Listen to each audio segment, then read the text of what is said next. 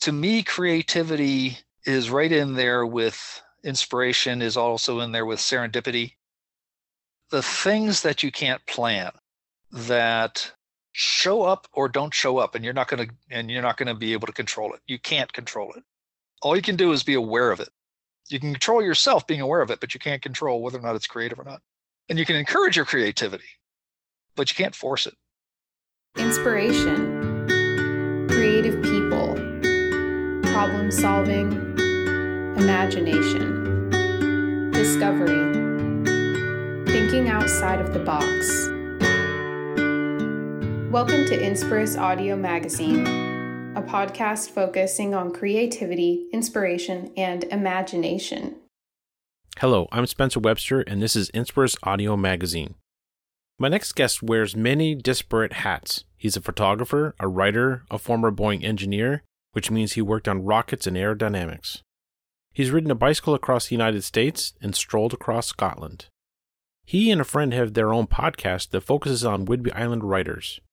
Whidbey Island is situated in the Puget Sound north of Seattle, and this is where I met him when I began publishing Inspirus Magazine in 2008. He wrote a column for me for which I was very thankful. He still writes and still shoots amazing photographs, but currently his professional life has led him to real estate, which allows him to socialize with all manner of new friends. I'd like to introduce Tom Trimbath to Inspirus Audio Magazine. Ding dong. Hello, sir. Hello. Can you hear me okay? I can hear you fine. Can you hear me okay? I can hear you just great. In other words, we've gone from hello, hello to can you hear me now? Can you hear me now? Exactly. I have all my questions prepared, but I kind of would like to have you talk briefly about how we met, how you came to be part of my Inspirus Magazine staff. So I'm just wondering, I remember meeting you, I think up at Greenbank Farm, and I think you had books for sale in one of the local studios. And I'm just wondering, when I met you, you were a photographer, I believe, and a self-published writer. And when I asked you to write for me, you seemed to just jump right on it. And I'm just wondering, how did you feel when you're writing for Inspirus Magazine for me? Oh, fine. It was fun to be able to write, thought pieces about thoughtful things rather than, until that point, almost all the writing I had been doing.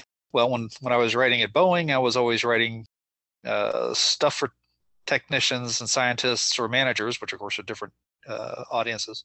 And then when I started writing on my own, it was almost all nonfiction and chronological and those sorts of things, like bicycling across the United States, that kind of thing. And then when I got the chance to actually write something that was nice, short, and just on one topic, was refreshing.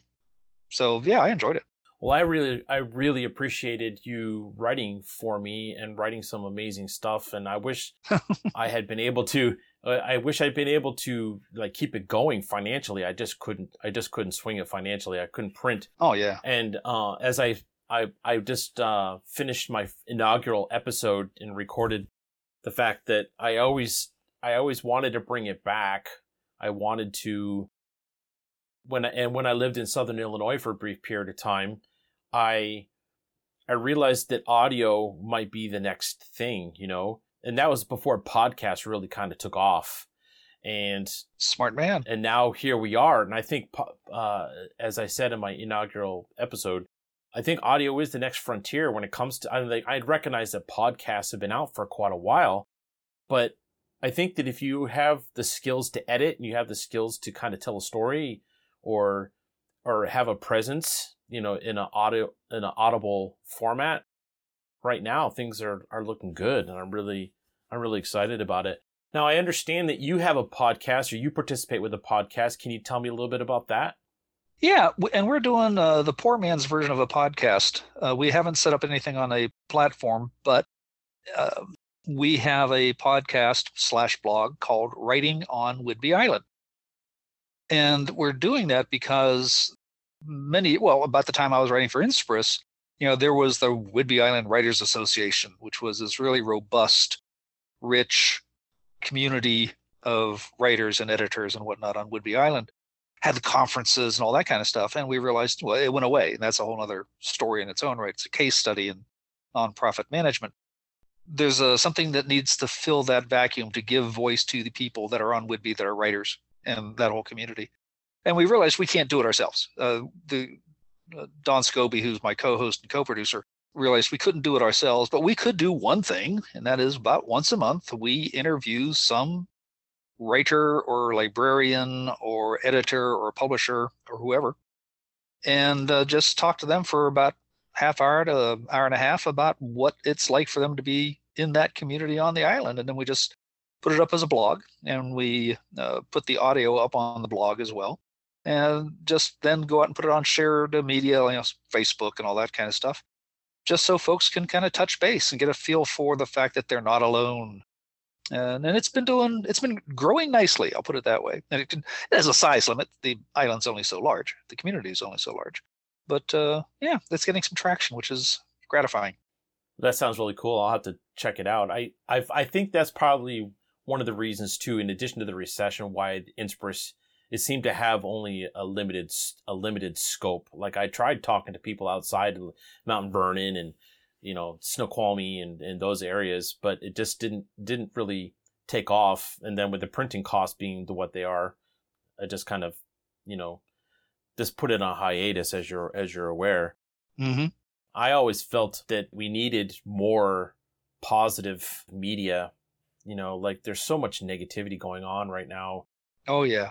Fear-based stuff. And I'm just not living in my life in a fear-based way. So I want to be a positive force, a white light, as it were, whatever, not to be too arrogant or anything like that, but I really want to be a good force, and tell these good stories. Have the writers responded pretty well to your podcast? Like I say, it's growing nicely. And the thing I'm realizing, because I'm watching not only what we're producing, but I also watch what I consume. What podcasts do I listen to? What videos do I watch? And I'm recognizing that if you do it right and you stick to local color, here's what the people are doing on the island, but you also then try to include general themes. This is what it's like to be publishing a book during a pandemic, or this is how many times you go through a draft of a book, a manuscript, before you actually get to being done. You find that the locale or the central idea of it just gives color to a theme that isn't tied to that region. And it just almost gives it an identity. But the topics can still be useful to anybody who is a writer, in this case. My favorite one, there's a geology professor in Central Washington over at Ellensburg. And he just talks about geology of the Pacific Northwest. And he gets thousands of people watching his video because he brings it back to, this is how we look at geology in the Pacific Northwest. And you can hear in that, here's how you would look at geology if you're in Switzerland or Australia. And people can get lessons from it, even though it's not specifically about their mountain. So we're trying to do that sort of thing without intending to. It just kind of fell into it. Here's what it's like to be a writer on Whidbey Island. Well, here's what it's like to be a writer. And that we find is useful because, again, it reaches beyond the region we identify ourselves with. Excellent. All right. I like it. Well, that's what's important, right? All right. So now, hey, I'm not getting paid for it, so I might as well enjoy it. There's that too. All right. So can you give me your 1-minute elevator autobiography? Just like a 1-minute sketch of who Tom Trimbath is. Quickest way to do that, I'll go to my Twitter handle. I am a real estate broker. I got talked into it. I'm a consultant because I like working with people and ideas and helping them get their projects done. I have become a speaker because evidently I don't mind talking and can have a rough time shutting up. A lot of it comes from the fact that I was an aerospace engineer for 18 years at Boeing. So I got to design airplanes, rockets, and satellites, and also try to figure out what went wrong with some of them. Also means I'm an entrepreneur. I'm a writer. I've got 2.5 million words out there in articles, blog posts, and books. And I'm a photographer because evidently I can do that. So I've got 7 books that way, with an 8th coming out soon and a 9th coming along behind that. And then I've got a bunch of blogs because I got used to helping other people set up their websites and blogs, that I just kind of kept doing it for myself too. Wow. That's very succinct and very, very full. I like that. Hey, this is one aspect of me as a writer. Give me a deadline and a word count, and I'll hit it. It may not be as nice as somebody else's, but I can hit word count and deadline. If you could go back in time, would you tell yourself, your younger self, to skip the engineer path? And if so, why? No, not at all. But keep in mind, I was an engineer who got to do what I trained to do. I was helping design the next generation space shuttle and design airplanes everything I did was commercial. And that was fascinating work to be doing it. The problem was that I was 12 years, 15 years out of sync with the industry. I was just past the Apollo phase and just before the SpaceX phase. So it was the wrong time to be in there. But I can't say that it wasn't good. It was actually really good. The only reason I left is because I had enough money to retire. That and the fact that, okay, there were some people there I didn't like. But aside from that. That's always the case, it seems. But what I would have done is I would have trusted myself more when I was in high school and junior high school, when I got my first camera and when I first started writing for the school newspaper, because I was willing to build my own enlarger back in the days of print, film prints. And again, when I was on the school newspaper, one of the things I did was they'd say, we need 3.5 column inches by 6 o'clock tonight. We don't care about the topic. And I'd give them 3.5 column inches. And I just thought that was a fluke. I didn't realize until 2007 that was a skill. So if I'd realized that in 1977, that would have been decades where I could have developed that and given it the proper respect that it was due. And I didn't do that. I missed that part. Well, doing column inches by a certain deadline it can be a difficult task if you have writer's block, or if your topic just isn't as strong or as robust as you want it to be. Or I have taught a class, or I've proposed a class, which is make the white page fear you. Because writer's block is not an issue for me. It's just, here, I'm coming at you. Get ready. Do you still teach that class? I never actually pulled it together. It kind of fell apart because some of the weirdness in the world started happening, and it didn't have the support for it. But because at that point, what you're having to do is you're having to go into a group where there is that phrase, the blank page, the white page, the terror of the blank page. And go, no, you don't have to have that. And that challenges a paradigm, to use that term, to say, no, it doesn't have to be that way. And I've talked to some other writers who have the similar experiences that I've had, who also don't have that issue. I'll give you an example. And if I'm going too long, just say so. But when I worked at Boeing, I got the opportunity, I'd go to NASA for a week, and it would be a week of talking with the techies. I mean, we had a blast. It was just, it wasn't giggles, but it was like, we're talking serious issues. How do you make this thing fly safely? But then I'd come back home to my office, and of course, the managers who paid for that trip want an answer as to what their money went for. So within the first 2 to 3 hours of that day back, I would have to crank out 500 words explaining why I just spent millions of their dollars. So there's no pause. You have to just sit down and start bashing it out. And then you have to make sure it's in manager speak rather than engineer speak. So I was talking to somebody else who used to work for the State Department. And she was in other countries. And she said, we would get somebody knocking on our door like 1:30 in the morning. They'd been mugged. They lost their passport. They'd lost all their money. What are they going to do? And she said, we would get 6 sentences. We'd get 15 minutes to compose 6 sentences and get the message out to the United States so they could get their help. And people get to work in environments like that where you do not have the luxury of putting it down for 3 days and then coming back to it. You have to produce that. And not as a stunt, but that's the nature of the job. So for me, what that means is I recognize that I can produce quantity and evidently at some level of quality, but I used to dismiss it because it wasn't the highest level of quality that everybody else talked about. But I now finally recognize that also means I can get things done.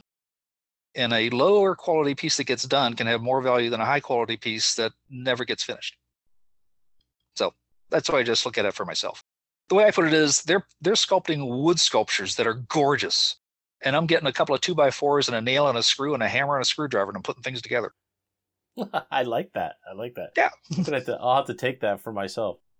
Go for it. So going back to the space exploration aspect, how do you feel about the current state of space exploration and the recent-ish commercialization of a career you didn't get to kind of fully embrace? I wish I could have been playing with this stuff so much. We could have been doing this 40 years ago. Yeah, I think it'd be a nice thing to do.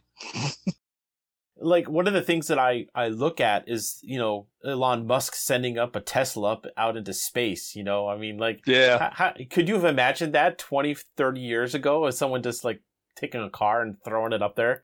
Only in dreams. I never would have imagined that somebody actually would do it. Because back then, it was very obvious while working in that environment that it was the behemoth corporations and realizing that they weren't going to be the ones that would break through, but nobody had really figured out how to break through. There was talks about how to break through. And he did it. And he came at it not from an engineering background, but from an online business background, which I'm glad to see it broke through that way. So I don't think it could have happened back then unless the mindset had changed. But the mindset back then was, I'm trying to say the simplest way of saying it, but it was still based on the idea that the answer is going to be NASA, Boeing, and Lockheed. It's not going to be Elon Musk. Forget Burt Rutan, who actually ended up being one of the ones that really enabled things. It was going to be one of the major corporations, and that put them into a dead end. Wow. How do you feel about that? That's a long story. I could really write that story, but I know there's others that can write it much more clearly. How are you feeling about the current Mars situation with the lander and the lander and the helicopter that's flying in Martian atmosphere? And how are you feeling about that whole thing? In 1980, our design project to graduate was to design an airplane or a vehicle that would fly in a satellite to Mars, deploy midair, and then fly around parts of the planet. And sure enough, I look at that and we were actually working the right stuff at that point. We were a bunch of seniors in college and we were working it, and I'm so glad to see it now and also realize it took 40 years to get here. Yeah. Yeah. I think one of the recent photos right after the craft landed was the 360-degree photo that it took, and you could see the Milky Way so clear. I love seeing that. Yeah. Hey, but you were talking creativity. And that's the one thing that actually, all those things I listed off, except for real estate broker, almost everything that I have on that list, including the engineering, goes back to creativity. Please tell me more. I want to hear it. We'll be right back after the break. If you have ideas about people I should connect with for inspiring conversations about creativity, please get in touch with me through my contact page at inspirus-podcast.com. And now, Tom will tell us how aerodynamics is imbued with creativity. Well, we don't have a second generation space shuttle because we can't just build the same old one again. You have to think of new ways of doing it. You have to be creative. If what you're trying to do is rebuild the 747, you don't need creativity. If you're trying to come up with a new supersonic transport that actually would work as compared to the previous ones, you have to be creative. So we had a number of sessions. I won't go into all of them, but there's one in particular that really drives it home to me. Boeing, in the midst of this whole thing, I finally got them to have a meeting about, why do we have a vertical tail and a horizontal tail? You don't have to have those things. You have them on subsonic airplanes, but you don't have to have them on those, but you really don't have to have them on supersonic. So we finally got a brainstorm session kicked in, and they had a rough time shutting me up. They actually closed it down because I came up with too many ideas. We quit at 158, which was basically 3 of us going on for 45 minutes longer than the manager wanted. So we just ended up back with the same thing that they had before, and there's technical reasons why they shouldn't have done that, but, it failed. Idea, I think it was 115, ended up being the one that Richard Branson's vehicle has. The way they steer, the way they pitch over their flyer is one we thought of in, like I say, 1991. And so the creativity is there. And that's the thing I love about engineering is not about just doing what everybody else has done. It's you've got a problem, nobody has a solution, come up with a solution. And by the way, do it now. That has it's obvious how that worked in writing. It's obvious how that works in photography. In consulting, that's one thing I love doing, is working with other creative people, whether they're inventors or artists or entrepreneurs. It's like, yeah, the old ideas aren't going to work. Let's come up with some new ideas. How are you going to do it? And to help people come up with their new ideas. That's a creative process.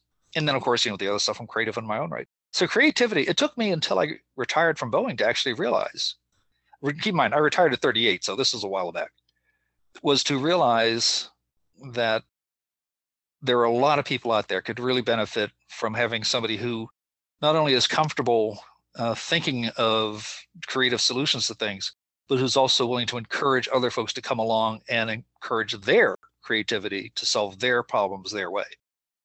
And throughout those whole things, it's obvious. You look at the innovations that are happening in business and technology now, and it's people that they're landing rockets on boats and bringing them back into shore. They're launching race cars around the world, around the solar system, Is there a particularly memorable solution to a problem that you use creativity to kind of steer in the correct direction? There's so many to pick from. And yet at the same time, since we never built the things that I really helped design, it's hard to emphasize any of them. And also partly because those are all Boeing competition sensitive, and I'm not really supposed to give any details on them. Fair enough. Yeah. Yeah. But it is the sort of thing that when it happens, and when you get a community around you to support you in that, it is fascinating. It's marvelous. I'm happy to be creative on my own, but to be creative in a group like that and say, hey, that person's idea that they just said 15 minutes ago over in that corner, let's go look at that again. You find it. That's the thing that made it work. And that's very gratifying, especially like I say, when it's happening to more than one person on something that's important. Right. So, that I used to live on Whidbey, and I know you live on Whidbey, but there are going to be a number of my listeners who haven't been to the Pacific Northwest. Can you tell me just like a nugget of what Whidbey Island life is like for you? If I look out the front window, I see the Olympic Mountains and Olympic National Park. The whales are in town.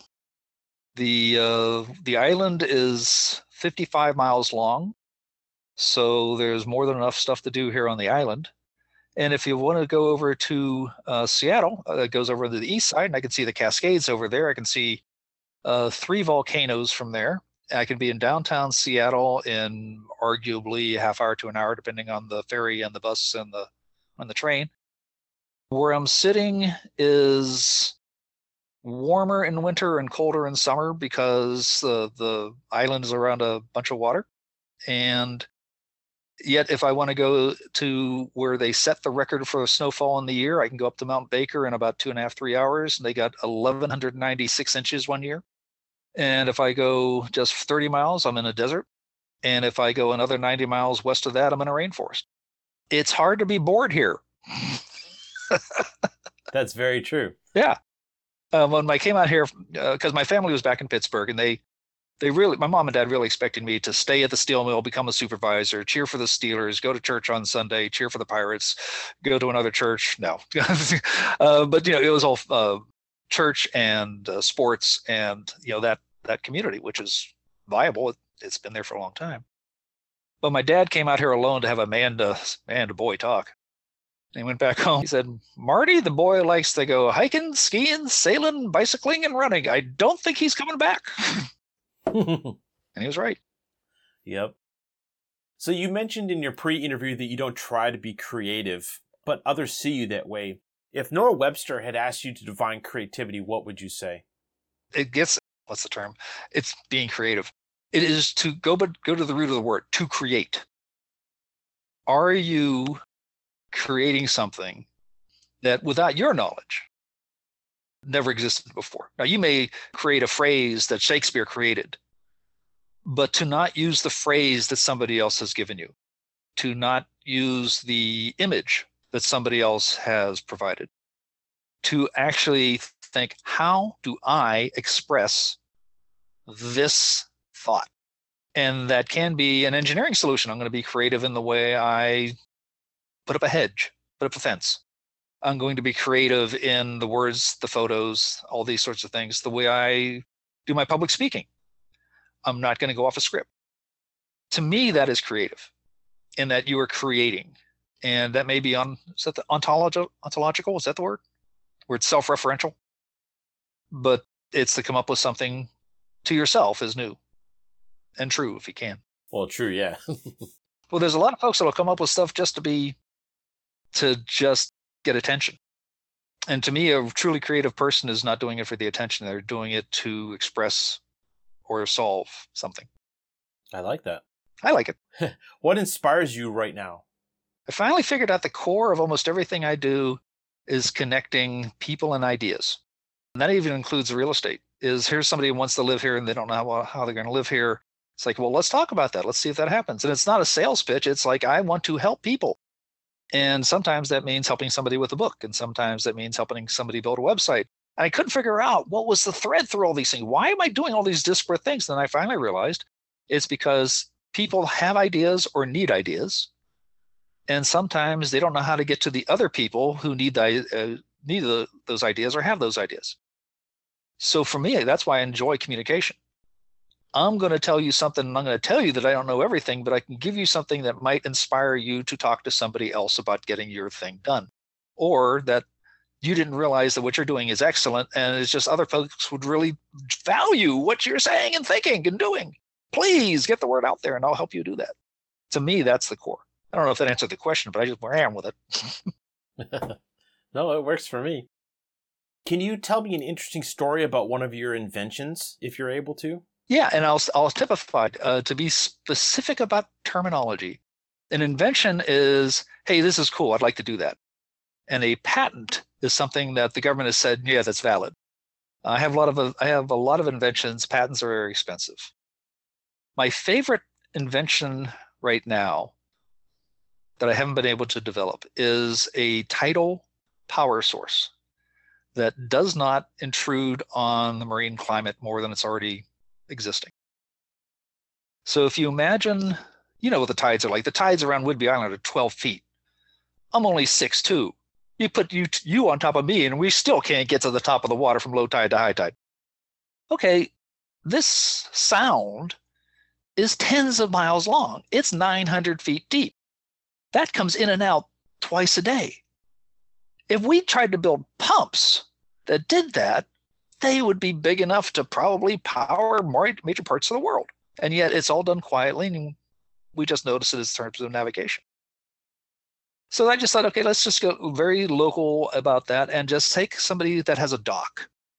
Say a town has a dock on a marina.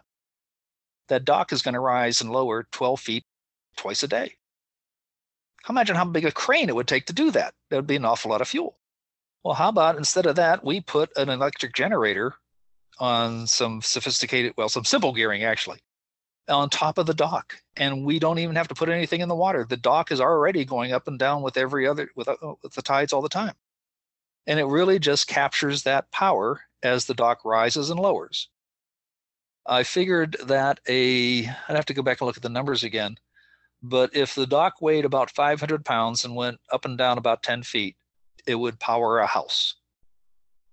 So that's one solution for one small house. But of course, you could park an aircraft carrier out there, and that's going to go up and down with the tide too. And it's just a case of, can you capture that energy that nature is providing without any intrusion into it, except what's probably already sitting there. Wow. Thank you. That kind of goes to transition Whidbey. I bet you that they would have loved to have that idea back in the old day. There's a whole, like I say, I have a number of blogs. One of them is trimbathcreative.com. And instead of pursuing my inventions anymore, I just put them out there for free. And that way, if somebody, well, for one thing, it's because I don't have the money. If somebody could pursue that and wants to pursue that, then why would I want to wait 10 years for it to be developed in a world that could use it yesterday? So I just put it out there for free. And I have a whole section which is called Fresh Ideas. Some of them are silly. Some of them are more serious. And they get traffic. So for all I know, somebody in Israel, matter of fact, there's one in particular that keeps getting a lot of traffic in Israel. It is a way to create a vacuum in a container without having to use a pump, without having to use heat. It just naturally would aspirate down to at least a partial vacuum. which would be very useful if your medication had to be kept in a partial vacuum. It can't do anything for corona. It's not going to do anything, with raising or lowering temperature. But, there are drugs out there that have to be kept very, very, very dry. And there's a possibility that this thing would succeed. And all you have to do is build a new kind of lid for the container. Wow. Yeah, it's fun to do stuff like that. It sounds like you have lots of fun, that's for sure. I'm never bored. I think I've heard that before. Yeah. My doctor has told me to get bored. What was your first piece of writing that was outside of work that you remember? And possibly outside of high school? Yeah, that would work too. This a piece of writing that wasn't, for engineering purposes, that was more for your creative outlet or... There's a story that I wrote that was 8,500 words, and the people involved, it involved a dead person, and the widow asked me to never publish it. But I was told it was some of the best writing they'd ever seen me do. I had to sleep with a dead guy who had died on a trail climbing a mountain. And I just happened to be the only person on the mountain when that happened who had the gear to spend sub-freezing night on the side of the mountain and watch over the body to make sure that if it was a crime scene, it wasn't disturbed, or that if the scavengers showed up, like the bears and coyotes and mountain lions, that they weren't disturbed. And that was one of those where it's like, I can write. Oh, I didn't realize that. Oh, cool. But I can't publish it, unfortunately. Even today, however many years later? It involves 3 nationalities, 3 nations, a trail on a mountain near the border between the United States and Canada, and a couple of women, one of who was married to the guy that died and one who wasn't. Ah. And only one of them was on the trail, and you can imagine it wasn't the wife. Oh, no. Okay, well, I can understand that. It takes 45 minutes to tell the story. I've actually told the story full length only a few times, but it takes 45 minutes to do it. And it's one of these that I've been told that if I got a chance to do it, it would be a good piece to just, sell tickets to. But unfortunately, I can't do anything with it. Does that kind of get frustrating to have such an interesting tale and not be able to do anything with it? There's a braggart side that I always guard against. I have exuberance and enthusiasm, and sometimes that comes across as bragging. I really guard against that. And in a case like that, I really don't want it to be something seen as me bragging about somebody who died. Yeah. And I'm sure there are some folks out there that would see no problem with it at all. I mean, it was 20 years ago, and the people that were involved, I'm 60 and the people were 10 or 20 years older than me. But no, I'm not going to go there. Gotcha. I'll tell you about it, but I'm not going to give you any details. So, I doubt that I know somebody could zero in on it, but yeah, I don't need details, but it sounds like an interesting story. Mm-hmm. And I'll leave you with this teaser if it ever comes up. Okay. Where the 911 operator got so ticked at me because of what the deputy told me to do that she didn't tell the helicopter where I really was. So when the helicopter showed up, they were 1,500 feet below me, and I was lucky that they found me. Oh, wow. Did you get to have a conversation with that person later? Nope. Yep. Oh, man. I was not happy with it. Yeah, I can imagine. Tom will reveal what it means to be a photographer after the break. Are you an artistic person? Are you inspired by new ways of looking at the world around you? I'd love to have you as a guest of the show here at Inspirus Audio Magazine. You know where to find me at the contact page of the show's website, inspirus-podcast.com. Welcome back to Inspirus Audio Magazine. All right, on a different note, what does it mean to be a photographer? For me, to be a photographer, I found it matches nicely with writing. Because writing, you're always writing about the past or the future. You can't write about the present because you're busy typing and you can only be typing one letter at a time. Photography is nothing but the present. You have to be taking that photo now because the sun is moving, the moon is moving, and you can't contemplate it. You have to act. The one distinction a friend of mine and I both identified, because we thought we had similar ideas on photography, and then we realized we had 2 different ways of looking at the world. I try to photograph the world the way I see it. He likes to photograph the world the way he wishes it would be. So If there's an extra seagull in the picture and it's doing something that distracts, I'm still going to take the photo. He's going to edit it out. And it was interesting. It took us years to kind of figure out why did we do it? We're looking at the same picture and he's complaining, you should have done this. I'm going, well, I wouldn't do that because I wasn't there. So I am chronicling the world. Though, of course, there's always editorial bent in that, because am I looking at making it look pretty? Where am I focusing? What am I framing on? And other folks are saying, yes, but it could have been like this, and I wish the world was that way. And they're both valid points of view.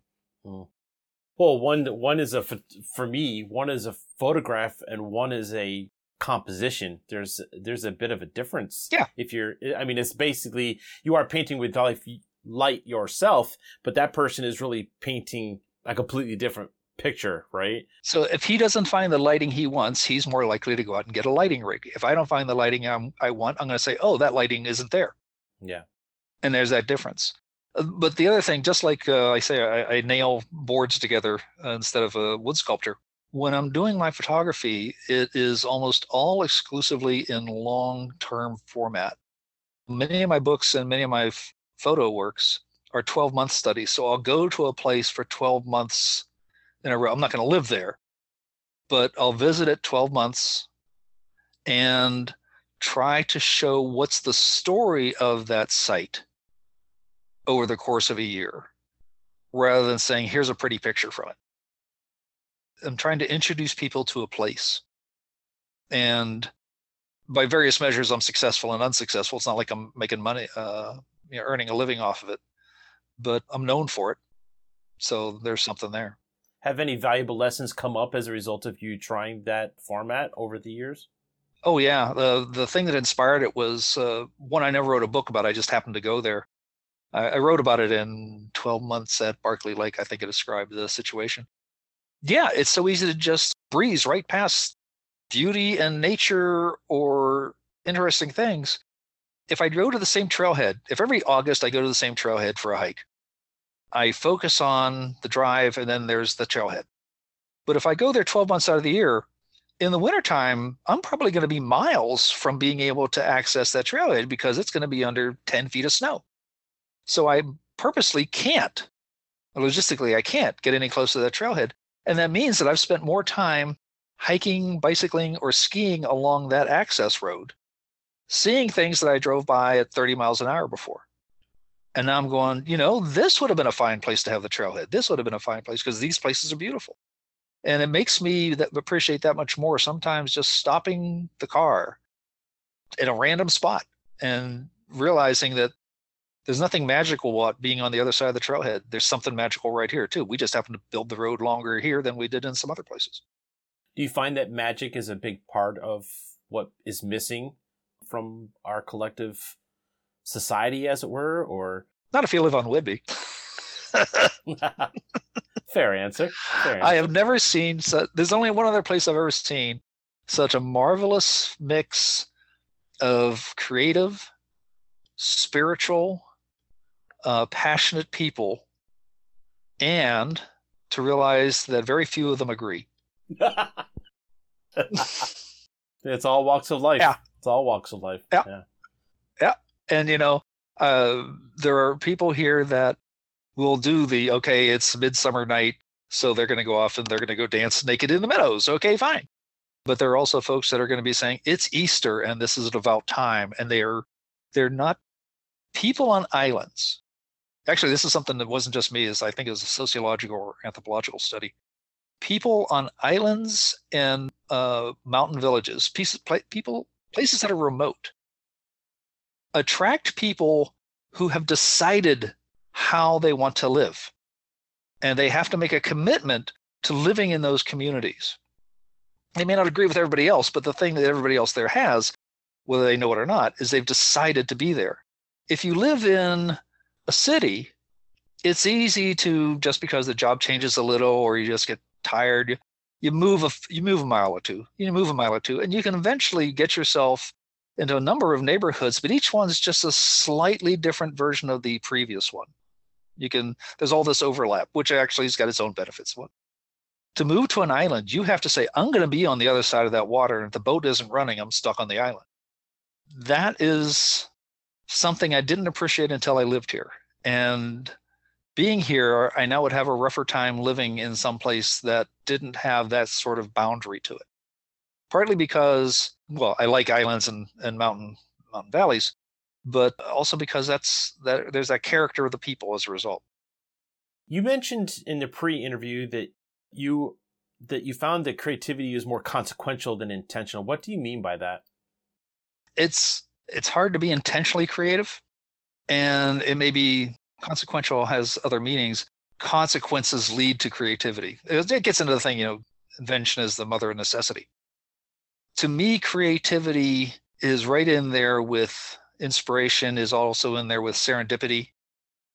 The things that you can't plan, that show up or don't show up, and you're not going to be able to control it. You can't control it. All you can do is be aware of it. You can control yourself being aware of it, but you can't control whether or not it's creative or not.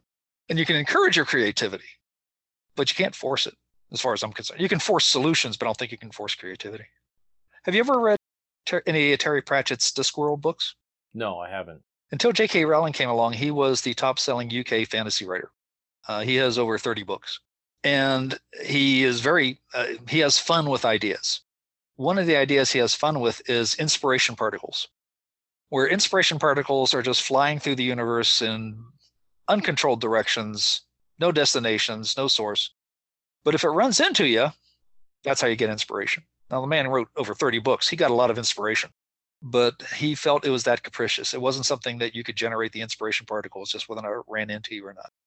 I like that idea. And I use that in my own writing, actually.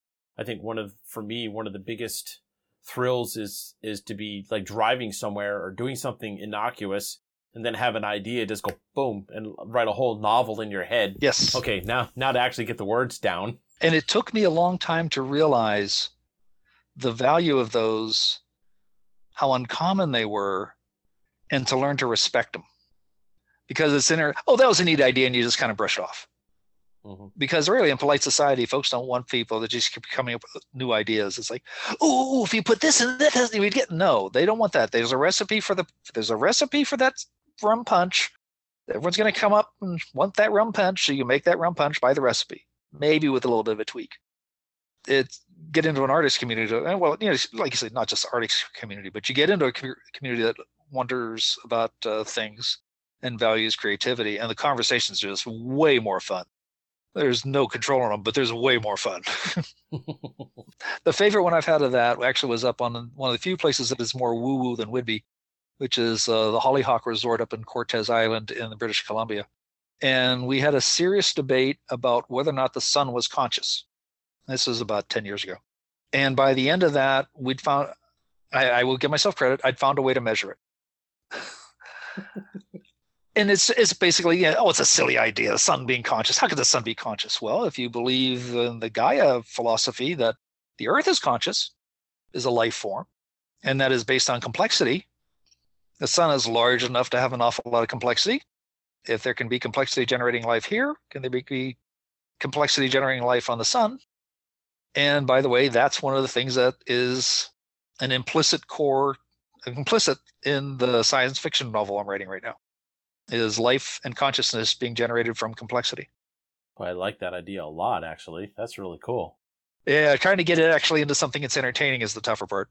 Yeah, well, when I was in college, I had a professor who said, that cows had a bit of, feelings and sentientness, and why would we slaughter cows? And I was like, cows don't have feelings. What are you talking about? Then you watch a young girl playing a violin at the edge of a pasture, and all the cows come and they're listening to that music, and they're like, what is this? And you're like, oh, maybe there is some truth to that. Or the plants are alive, mm-hmm. and they have feelings, and they're all family. I watched a documentary when I was in Key West last year, or the year before, 2019, about mycelium, all the fungi, and the guys from the Pacific Northwest. Paul Stamets. And that was incredible, to just this idea that we have no idea what's going on underneath the surface of things. This illusion is pretty amazing, actually. So what do the words pragmatic and realism mean to you with regard to opportunity? Oh, nice balancing act, dude. I like that one. If I followed my intuition from some things that came to mind about 10 years ago, I would have just quit working. Just basically, oh, don't worry. It's all going to come out okay. Don't worry about it. Don't worry about it. Don't worry about it. But the reality is intuition can be very subjective. It's a very objective thing, which is you got to pay bills. And if you don't have any other backup and you're not willing to take the risk of just putting everything on a whim, then you got to have something there. You got to be cranking it out. You got to be earning income or at least making sure all the needs are met. And that means taking jobs that you wouldn't otherwise. I mean, it's not like I was trying to become a real estate broker. A very good friend of mine saw that I was having a rough time getting a job. I'm overqualified, evidently. They said, well, you'd like to talk to people and you like to solve problems, so how about being a real estate broker? And they helped make that happen. And that was not based on intuition. There's a little bit of it in there. But it was more pragmatically, I have to do this because there are necessities in this society. And I don't have the courage. Actually, just don't have the courage to just totally trust on intuition. Well, the great thing is that when it's appropriate for you to listen and follow it, you seem to do it. So I take a crack at it. I know others who do much. I think you do a much better job with intuition than I do. Oh, really? Yeah, heavens yes. Look at all the places. Look at all the experiences you've had. Look at all the places you've been. That's true. Like when I talked to Jillian, yeah, it's crazy. Like we got back to Washington in March of 2020, right as COVID is really kind of rearing its head. Yeah. And we got into a house. It was a year since then. Now we own a house. Yeah. And all these experiences that we've been having, like 2020 wasn't a bad year for me. You know, it also means it's really tough keeping track of you. Well, I'm in Shelton, Washington now, so you yeah. you can, I'm slowed down for a little bit, even though I've got a fast car. Uh-huh. When we come back, Tom will share with us some of his aspirations that didn't quite come through for him and how this has impacted his life. If you like what you hear from Inspirus Audio Magazine, please consider donating coffee over at ko-fi.com/Inspirus_audio_magazine. I really appreciate your support. You mentioned aspirations. Do you have any aspirations that you didn't attain that kind of disappointed you that you didn't get to do them? Yes. Especially from the standpoint of being 62. There's a thing that happened in my life called a triple whammy. That's where I lost the 98% of my net worth. Because of that, there are 10 years of experiences. They weren't exotic. They were just hikes and skiing and cycling and things like that I couldn't do because it costs money to go to the mountains. I regret, and it's the best way to put this without violating somebody else's privacy, but I lost almost that much time because I didn't follow my intuition, because I did what folks told me I should do. And by doing what I should do, I lost, again, about that many years ago, that many years as well. So effectively, you're talking, I'm 62, I lost about 20 years because I didn't follow the intuition. And I'm now at 62, I'm going, okay, great. I might be able to hike to when I'm 60 to 82, but it's not going to be the same experiences that I just lost out on. And that has been, right. You know, Frank Sinatra. I've got regrets, but so few. It's like, no, I got a bunch of them. Yeah. Hey, I kind of have a general idea of what you're saying because I have an adventure motorcycle now. I was supposed to be going up to Alaska with my brother, riding from here. He lives in Illinois.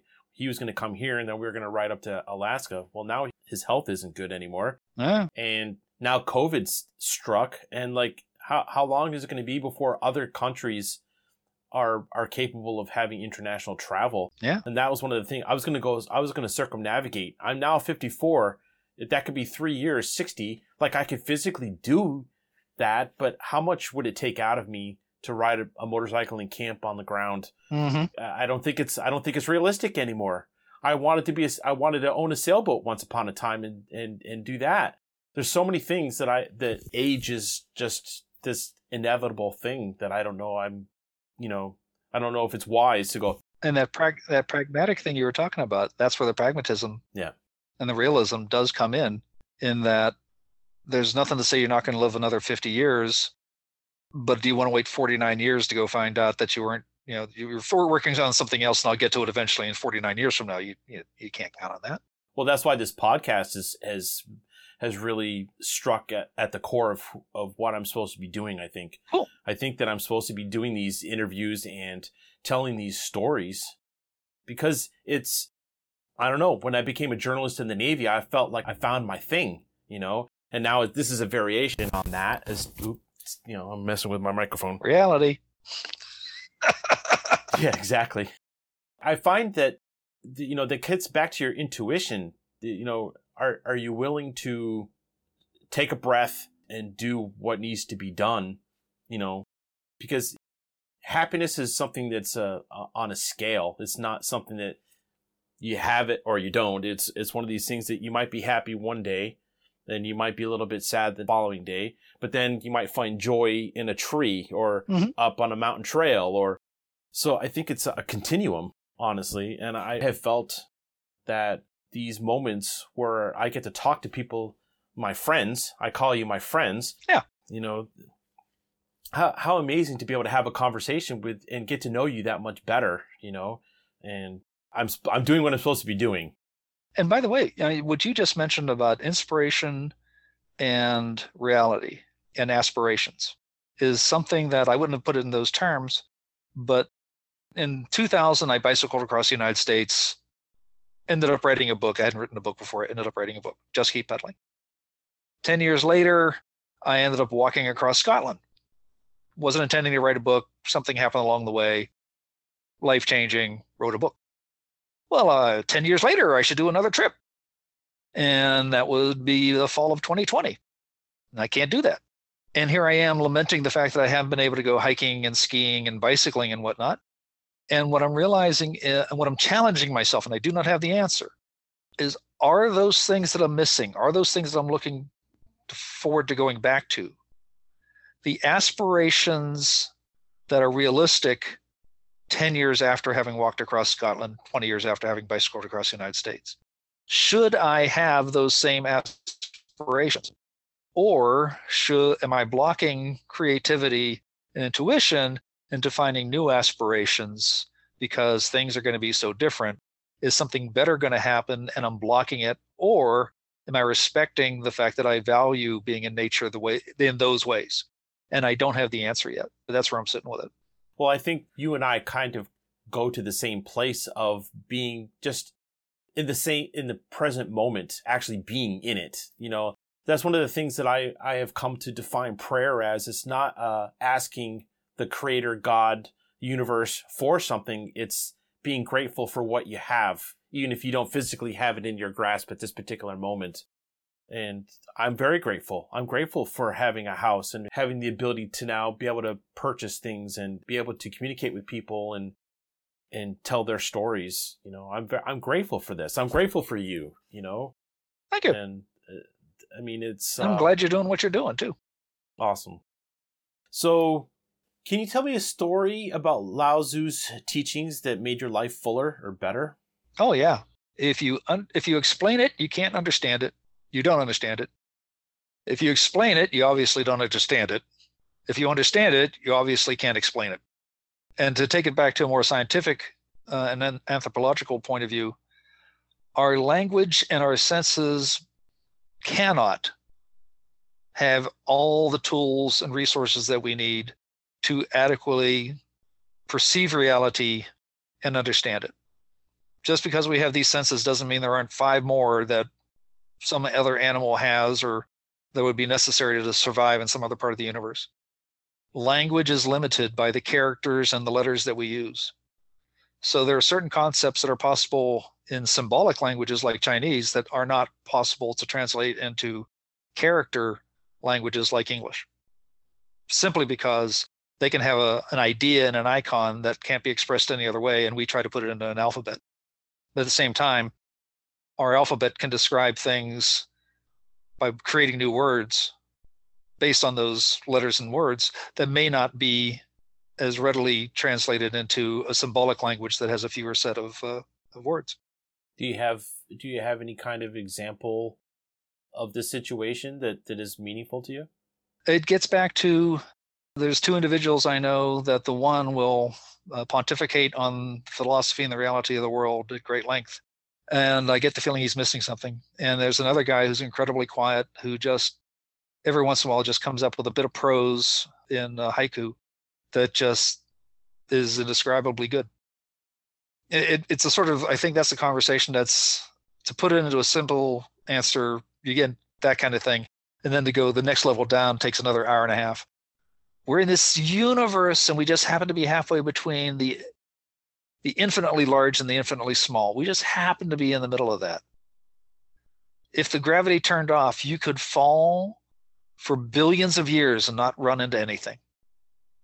And yet what we're standing on, which seems solid, is mostly empty space, and we don't fall through it. Isn't that crazy? Yeah, and people get bored. Yeah, well, you might enjoy a book that I read in college that I still quote on a daily basis practically, and that's The Holographic Universe. Oh, okay. And that book was incredible, and it helped me realize that, yes, there's more space between atoms than solid. Like, you should be able to put your hand right through the table or whatever. Well, why can't we? Well, it's a matrix. Okay, but still. Why? All right, well, that tells me that we're an illusion. We're in a hologram, and, the nature of holograms. Uh-huh, yeah. What is it? They figure there's at least an 80% chance that you're living in a simulation right now. That's why the Matrix movies were so revelatory to me, because it was very fantastical, that set of movies, but they were speaking to philosophy, and they were speaking to the nature of reality and what is reality. And a lot of people, I think, they don't get beyond the surface of things.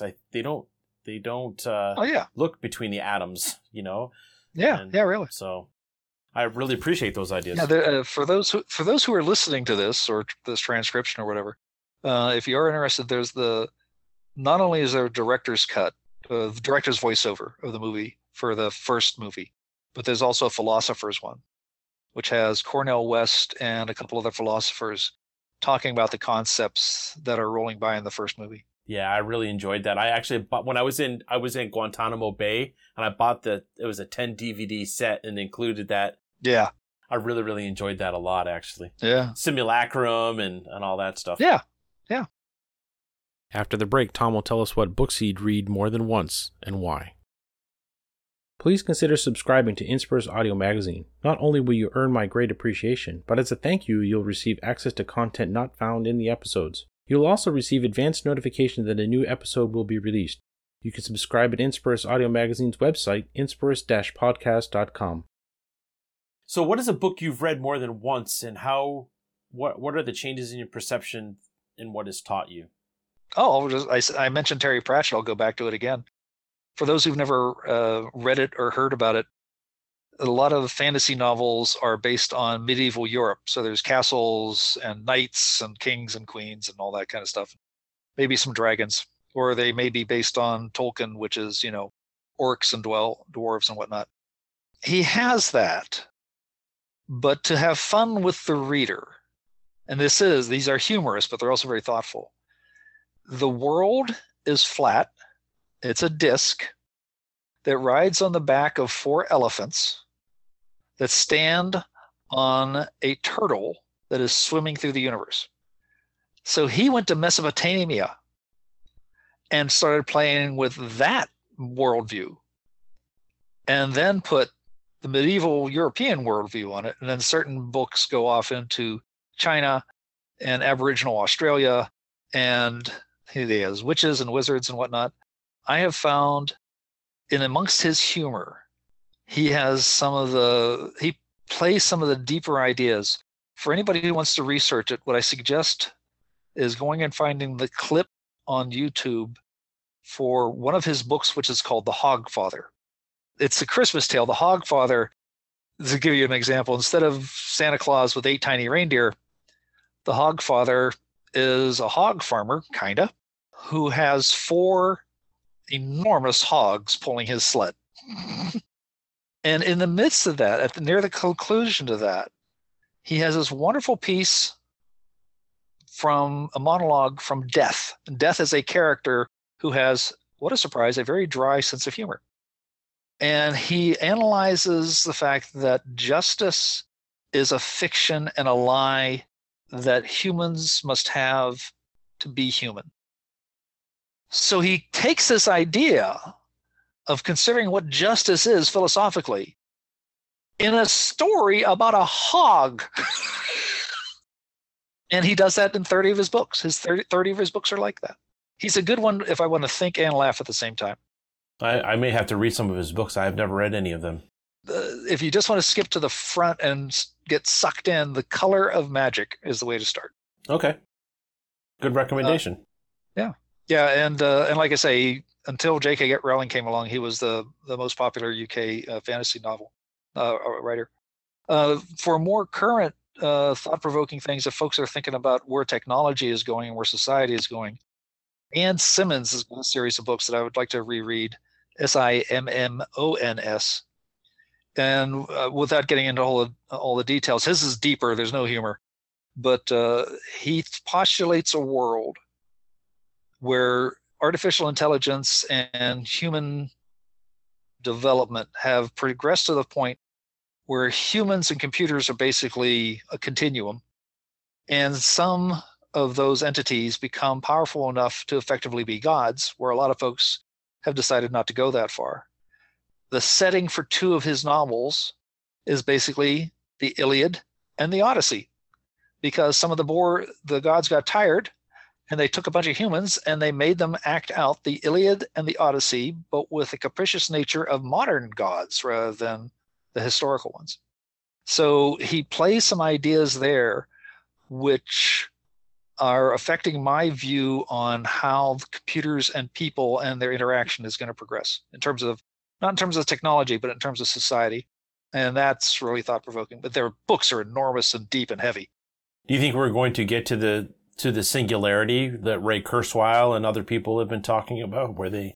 Yeah, I've been following that. Actually, some of the folks that actually have helped organize Ray Kurzweil's information live on Whidbey.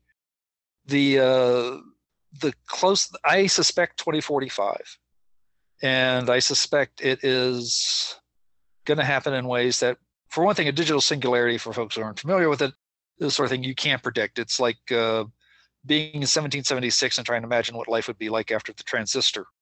And the digital singularity would be that much more dramatic, and it ostensibly could happen inside of a few minutes rather than a few decades.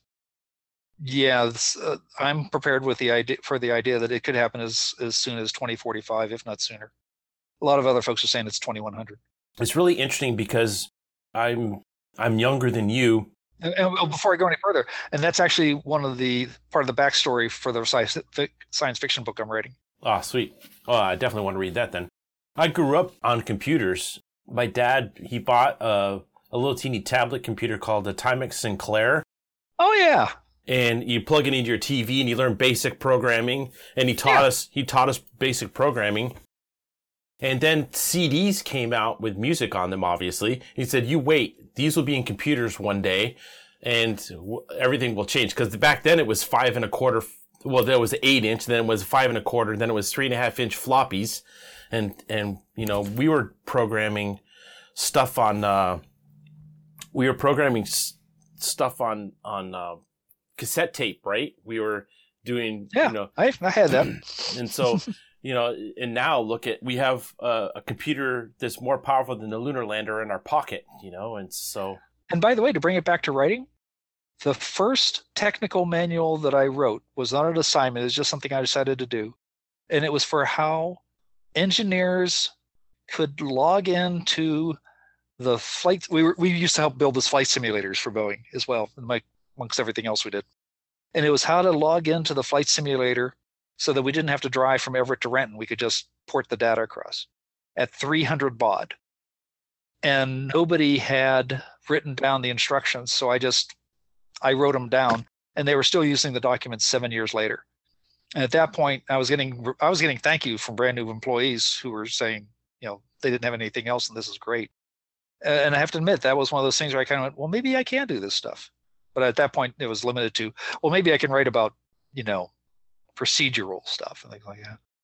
But yeah, there was a time limit. There was a 300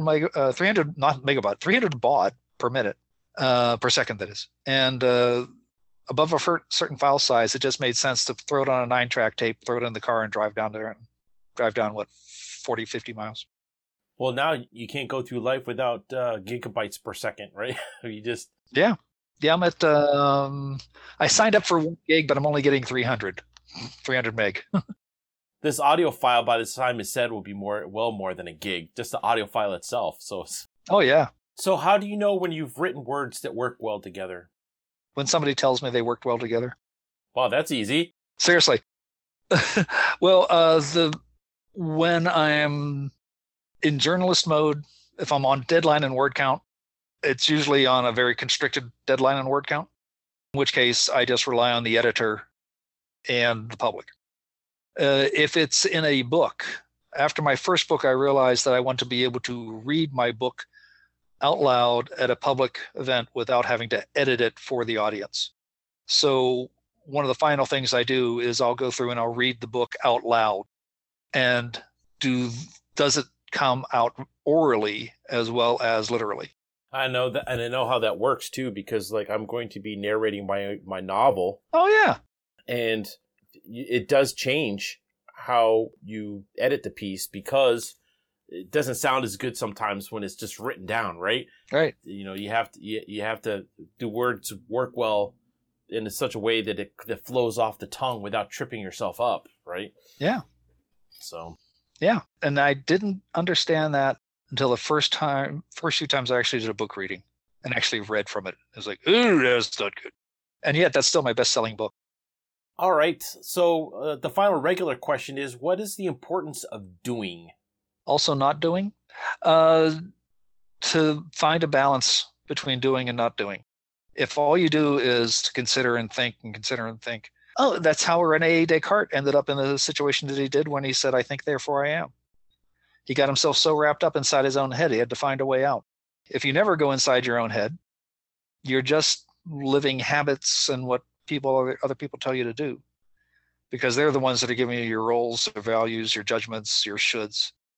But if all you do is sit inside your own head going, what is truth and what is beauty and whatnot, and you never actually experience anything, then that can totally be an illusion and a fallacy. And I think you got to do a bit of both, so you can kind of go, what's really me and what do I want to do?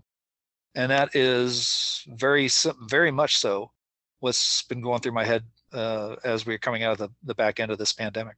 Well, I have something that's probably less important. I go through periods of time where I play lots of video games, and one of them is a racing car game. And I built this simulation pod, and I had a steering wheel and a shifter and all that kind of stuff. And it was right about the time that I was getting my adventure motorcycle, and I realized, it's fun to play this video game, but I'd rather get out into the actual mountains on my real motorcycle. And that's what I did. I put the game away for a little while, and I said, okay, I'm going to go up and explore the mountains, And that gets to that. Sometimes you have to get out of your head, like you said, and actually just go do. And that, again, that's what this podcast is like. I've got to get a website made, and I've got a task list of things, but actually interviewing people is like the first step. If I do one step a day, I'm making progress. I can't just be thinking about doing a podcast, because it'll never get done. Yeah. You're doing it. You're good. Yep, exactly. All right, so now is the rapid fire questions. What are you curious about right now? How we're going to get from here to the digital singularity and get beyond it. Good answer. Invisibility or super strength? Invisibility. Why? Because super strength, usually folks don't realize that if you push on something, something else has got to push back. And if you're able to knock down a building by pushing it one way, you just ripped up the ground underneath your feet. I hadn't thought about it that way before. That makes sense. Read Man of Steel, Woman of Kleenex. Okay. What do you miss most about your childhood summer vacations? Not having them now. Nothing. Wow. That's a pretty defined answer. Yep. Thought about that one a lot. Okay, then. We'll have to come back to that for another topic at some point. That involves a couch or 2 bottles of wine. Okay. I'm there. Either be a psychiatrist or a drunk, one way or the other. If thoughts become things, what did you just create? Opportunity. Okay. You're on a train trip across the country and can only bring 3 things. What are they? Oh, I've already done this. A bottle of whiskey, William Shakespeare, and something for electronics. Okay. All right. How can people find you and your work? Lots of different ways, but the easiest portal to come into is either trimbathcreative.net, which is basically a blog, but everything branches off of it. Go out to Amazon, and I've got an author page that leads you to my books and everything else. Or if you want to come in through social media, Twitter at TETRIMBATH. Okay. Is there anything that I didn't ask that you would like to close out with? An hour and 45 minutes in, there's always more, but I think you've got enough. All right, cool. Tom Trimbath is one of those people you meet who is effusive with energy and humor. He gives of himself to the community around him, and the community is stronger with him in it. We spoke about island life, science stuff, and how he got started in writing. But there is a whole bunch more to this gregarious man, but as he said, an hour and 45 minutes, edited of course, is enough. If you'd like to have a conversation with him, go follow him over at his website. I'll have that web address in the show notes. Inspir's Audio Magazine is produced by Spencer Webster and SP Webster Press. Music is provided by Leland Hirschman, and intro narration is provided by Mackenzie Webster. And remember, creativity is in your future.